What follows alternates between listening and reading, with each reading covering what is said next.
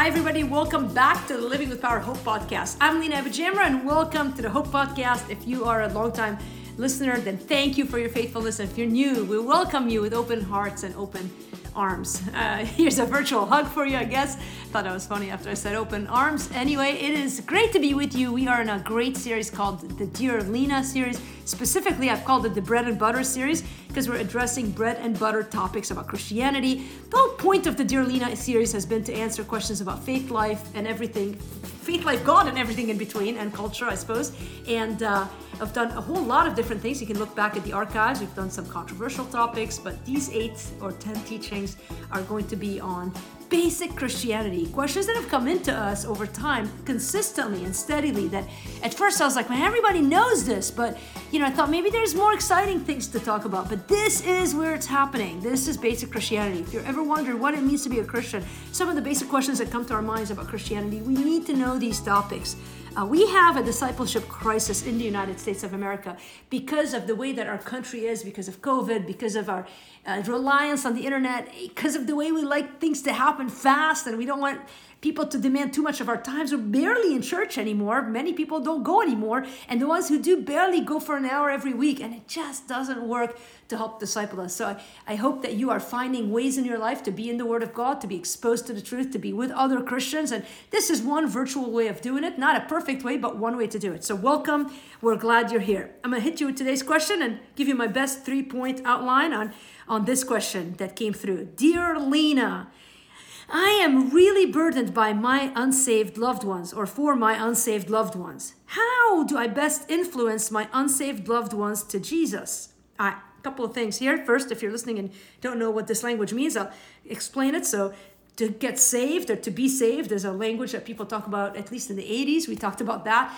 as a means of expressing that we have received Jesus Christ as our Savior. And so there comes a point in every human's life where we're faced with the truth about Jesus, and we've got to decide, are we going to buy it or not? And are we going to submit to the truth that Jesus Christ is the only way to God the Father because of his death on the cross, or not? And the minute you embrace Christ as your Savior, he comes and lives in you, and this is what we call to be saved. This is the whole essence of John 3:16. And so any person who has done this in their life becomes very aware that everyone around you might or might not have had that experience. And so commonly, if you are you might not have experienced that if you're born in a Christian home. Maybe everybody in your family knows Jesus, believes the same thing. But my mother came to Christ in her college years, and she had a radical conversion experience, so that the people in her life didn't really understand it. Same happened with my father later in his life. We had it easier. I was born where both my parents were believers, and so it was a different dynamic. But I meet people now in my life that I love and that don't know Jesus, but this sentiment, this question that comes out, really, a lot of people who ask it are either married to somebody who doesn't believe the same things about Jesus as they do, or they may have kids. I think this is probably the more common dynamic, is you are a believer and you've brought up your kids in the faith, and maybe your kids no longer are walking in the faith, or maybe you're a child and your parents don't like your decision to have given your life to Jesus. However it is, the question is a really good question, which is, how do I influence my unsaved loved ones to Jesus? How do I make a difference in their life? How do I help them get saved? And we've talked a lot in the last few weeks about salvation, and we've established that salvation is a work of God, not of man. And so to a certain degree, you have only a limited responsibility, but you have some burden in that, or you wouldn't be asking this question. And so let me give you some thoughts here. Number one, you will get a lot more out of the way that you act than the words that you say. So if you're looking to influence the people in your life, you will get a lot more out of the way that you act than the words that you say. I grew up going to Christian camp that influenced my life deeply. Not the camp, but the people at the camp, the head of the camp and the counselors and the directors. It really was very spiritually formative in my life. And our camp director used to give us this statement, which I think was so good. I liked it then, I like it now. You might be familiar with it, which is this: our walk talks and our talk talks, but our walk talks louder than our talk talks. All right? Both make a difference. Our walk talks and our talk talks. Both say something, but our walk talks louder than our talk talks. And by God's grace, that's true, because sometimes my mouth gets the best of me, but I try to be consistent in my walk. But they're both important, right? And so here's a verse that you might be very familiar with in Matthew chapter 5 that Jesus told, that I think really sort of exemplifies that. He says in Matthew 5 verse 16, in the same way, let your light shine before others, so that they may see your good works and give glory to your Father who is in heaven. So Jesus taught that if you lived in such a way, people would understand that it's because you're a Christian. This is a common way that people do ministry in places that have urgent needs. And, Habitat for Humanity is a great example of that. It's an organization funded by, I believe, the Billy Graham group, and now, but they build homes for people in need. And they don't come across and say, hey, we want to save you to Jesus. But if you dig at all in Habitat for Humanity, you will quickly find out that there's a Christian background there. Salvation Army, same thing. You can go down the list. The work we do in the Middle East, we lead with meeting urgent needs, but we do it in the name of Christ. And so both are important. And so that might be you might hear that about global missions or social issues and be like, oh yeah, I see it. But listen, it pertains to how you interact with even your unsaved spouse. By the way, I think Paul would agree in 1 Corinthians chapter 7, as it pertains specifically to being married to someone who does not believe as you do. Let me remind you what 1 Corinthians teaches on that. In 1 Corinthians chapter 7, he says, to the married, I give this charge, the wife should not separate from her husband, and the husband should not divorce the wife. To the rest I say that if any brother has a wife who is an unbeliever and she consents to live with him, he should not divorce her. If any woman has a husband who is an unbeliever and he consents to live with her, she should not divorce him. For the unbelieving husband is made holy because of his wife, and the unbelieving wife is made holy because of her husband. I think that's important to remember, and I'm not going to teach a whole teaching on this, but I think the understanding, if you read and study these passages on being married, being in a relationship that is, let's call it unequally yoked, where one person is a Christian follower of Jesus, the other is not, is that it's not that you being married to them saves them automatically. It's that eventually the prayer that you, the way that you live, I think Peter also in first one of the Peters addresses that issue as well, that there's an influence that happens in remaining with a person who doesn't necessarily believe in the same way of you, but the way that you act, the way that you live with them will shape that relationship. And so I think it's important to remember that our talk talks and our walk talks, but our talk talks louder than our walk talks louder than our talk talks. And I think this is good because we're living in an age that values talk almost more than walk. And I wouldn't say almost, I would say we value talk more than walk. How do I know that? Well, because of social media. We put great value on people's talk. If you don't say it publicly, then people assume you don't believe it. Like, that's why, like, every holiday, like, you have to say Happy Mother's Day, Happy Husband's Day, Happy Kids Day, Happy Donut Day. If you don't say it, if you don't do the thing on social media that involves words, then people are like, well, what's wrong with him? What's wrong with her? Are they racist? Are they this? I mean, we've become so, like, heavily reliant on talk. And I think when it comes to modeling Christ to those in our life, I think we need to remember that let your light so shine before others that they may see your good works and glorify God who is in heaven. Our walk always reflects what we truly believe, whereas our talk reflects what we want to believe. Okay, our walk genuinely reflects what we truly believe, whereas our talk usually reflects what we want to believe. We can all say things that sound good, but are we living them? That's where the metal meets the road. So our walk invites others to the gospel, whereas our talk simply invites others into argument. Our walk invites others into the gospel, whereas our talk often simply invites others into argument.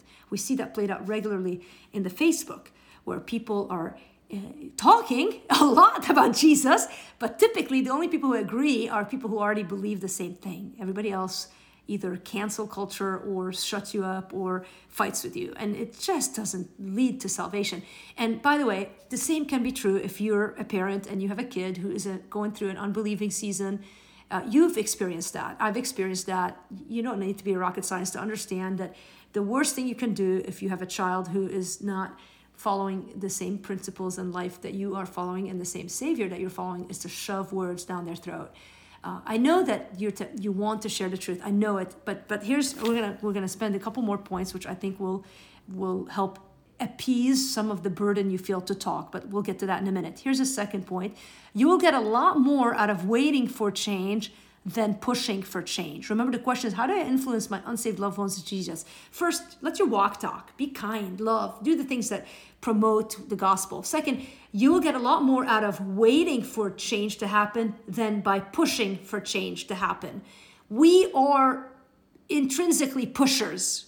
We love to control. We control people by speaking louder, by insisting, by threatening, by manipulating. Listen, it doesn't work. You know it doesn't work because it doesn't work in my life. When people press me, I want to run the other way. And yet we do it all the time. You cannot force a tree to bear fruit, just like you cannot force a heart to believe.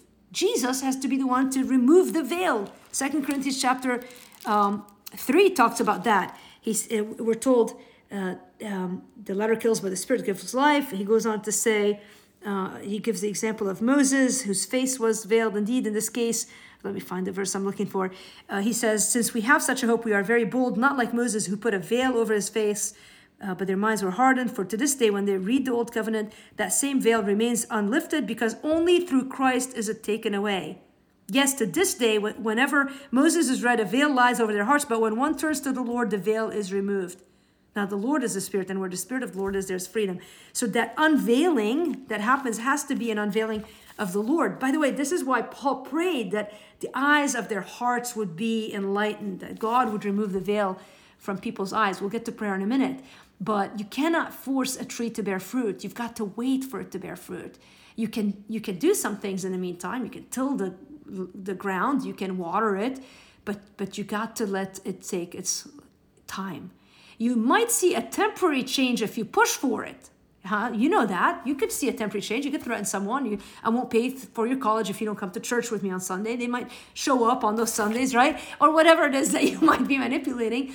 You might see temporary change if you push for it, but lasting change always takes time.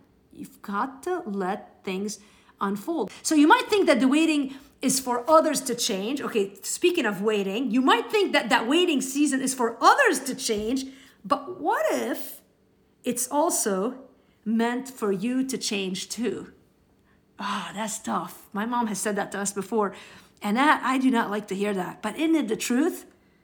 You might think that the waiting is for others to change, but what if it's also meant for you to change too? What if this waiting for others to turn to Christ is meant to transform you into deeper dependence on God, a patience, a trust, a lifestyle that promotes godliness? What if the onus is on you to become more Christ-like? Stop worrying about them. Start worrying about you. So you will get a lot more out of the way that you act than you will the words that you say. You will get a lot more out of waiting for change than pushing for change. And thirdly, and I think this is probably where you'll find gold, you'll get a lot more out of talking to God about the problem or the person than talking to others about the problem or the person. And this is another hard one. It's easy to vent your frustrations about the person in your life who's not seeing eye to eye on your values, on your Jesus. It's easy to get a circle of friends that you can vent to. It's natural to do that. But you will get a lot more if you're looking for results, if you're looking to influence your unsaved loved ones. You've got to learn to talk to God about the problem. What does that mean? That's prayer. That's prayer. The Matthew 17:21 is a very challenging verse because I think many of us don't see anything happen in our life of substance because we get stuck here. I'm going to read you a few verses. Matthew 17, verse 14. And when they came to the crowd, a man came up to him and kneeling before him said, Lord, have mercy on my son, for he's an epileptic and he suffers terribly, for often he falls into the fire and often into the water. And I brought him to your disciples and they could not heal him. And Jesus answered, oh, faithless and twisted generation, how long am I to be with you? How long am I to bear with you? Bring him here to me. And Jesus rebuked the demon and it came out of him. And the boy was healed instantly. Then the disciples came to Jesus privately and said, why could we not cast it out? He said to them, because of your little faith. For truly I say to you, if you have faith like a grain of mustard seed, you will say to this mountain, move from here to there, and it will move, and nothing will be impossible to you. And elsewhere he says, I think in Mark chapter 9, verse 29, same story. After the incident, Jesus took him by the hand, lifted him up, and he rose. And when he entered the house, the disciples asked him, why could we not cast it out? And he said, this kind cannot be driven out by anything but prayer. This kind cannot be driven out by anything but prayer. And I don't know. I think that's convicting. I don't know what you think when you hear those verses, but I wonder what could be happening in our life if we just prayed more. God wants everybody to be saved. Romans 10:13, everyone who calls on the name of the Lord will be saved. I think one of my favorite verses in that regard is in 1 Timothy chapter 2. First of all, Paul starts, first of all, I urge that supplications, prayers, intercessions, and thanksgivings be made for all people, for kings and all who are in high positions, that they may live a peaceful and quiet life, godly and dignified. This is good and it is pleasing in the sight of God our Savior, who desires all people to be saved and to come to the knowledge of the truth. God desires everybody to be saved. When people don't embrace him, it's not because God doesn't want them to come to him. It's because they are resisting him. And there's a verse, I think Peter talks about the patience of God. Oh, here it is in 2 Peter chapter 3, verse 9. The Lord is not slow to fulfill his promise, as some count slowness, but is patient toward you, not wishing that any should perish, but that all should come to repentance.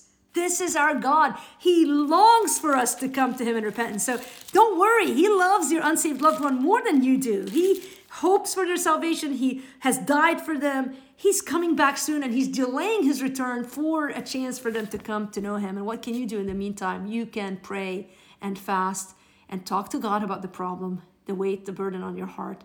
Prayer moves mountains and melts hearts. Prayer moves your worries from your shoulders onto God's. And prayer can never be stopped, no matter how much resistance it creates in others. Think about that. No one can stop your prayers. You can be in a jail cell. You could be on a mountaintop. No one can stop you from prayer. Not an unsaved loved one who is berating your faith. Not someone who might be throwing slingshots of ridicule at you. You can stop you from talking, but no one can stop you from praying to God your Father. And so are you praying sufficiently and persistently and in faith for those in your life that need him? Let your actions speak louder than your words when it comes to horizontal living, but let your words be loud and clear to our Father who is in heaven, who, because of Christ, who is interceding for us at the right hand of God, we've been given this ability to enter boldly into the throne of grace and leave our requests at his feet. And so I challenge you, if you are living with someone who doesn't know the Lord, if you're burdened for your kids who don't know the Lord, or your friends or your loved ones or your bosses, whoever it is in your life that you're burdened for, know that you are not alone. God loves them even more than you do. And he has a plan for their life too.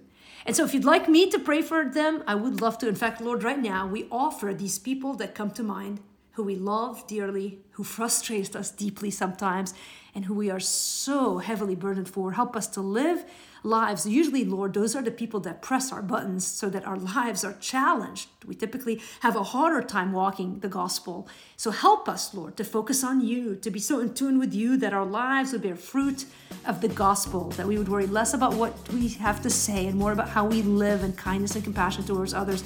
And help us, Lord, to remember the power of prayer that changes hearts and melts the hardest hearts. Father, thank you that you are at work even now in the hearts of those we love. Would you please open their eyes, unveil their hearts, help them to come to know you even today. In Jesus' name I pray, amen. Hey, it's been great to be with you. I know these are difficult topics, but hopefully you're encouraged by knowing that you are not in this alone. I would love to see you tonight in our Facebook community. Live, I'm teaching through the book of Hebrews.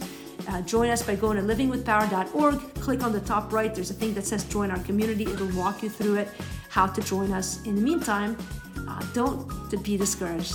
God is at work even when you can't see it clearly. We'll be back together next Thursday. In the meantime, have a great day and a great weekend.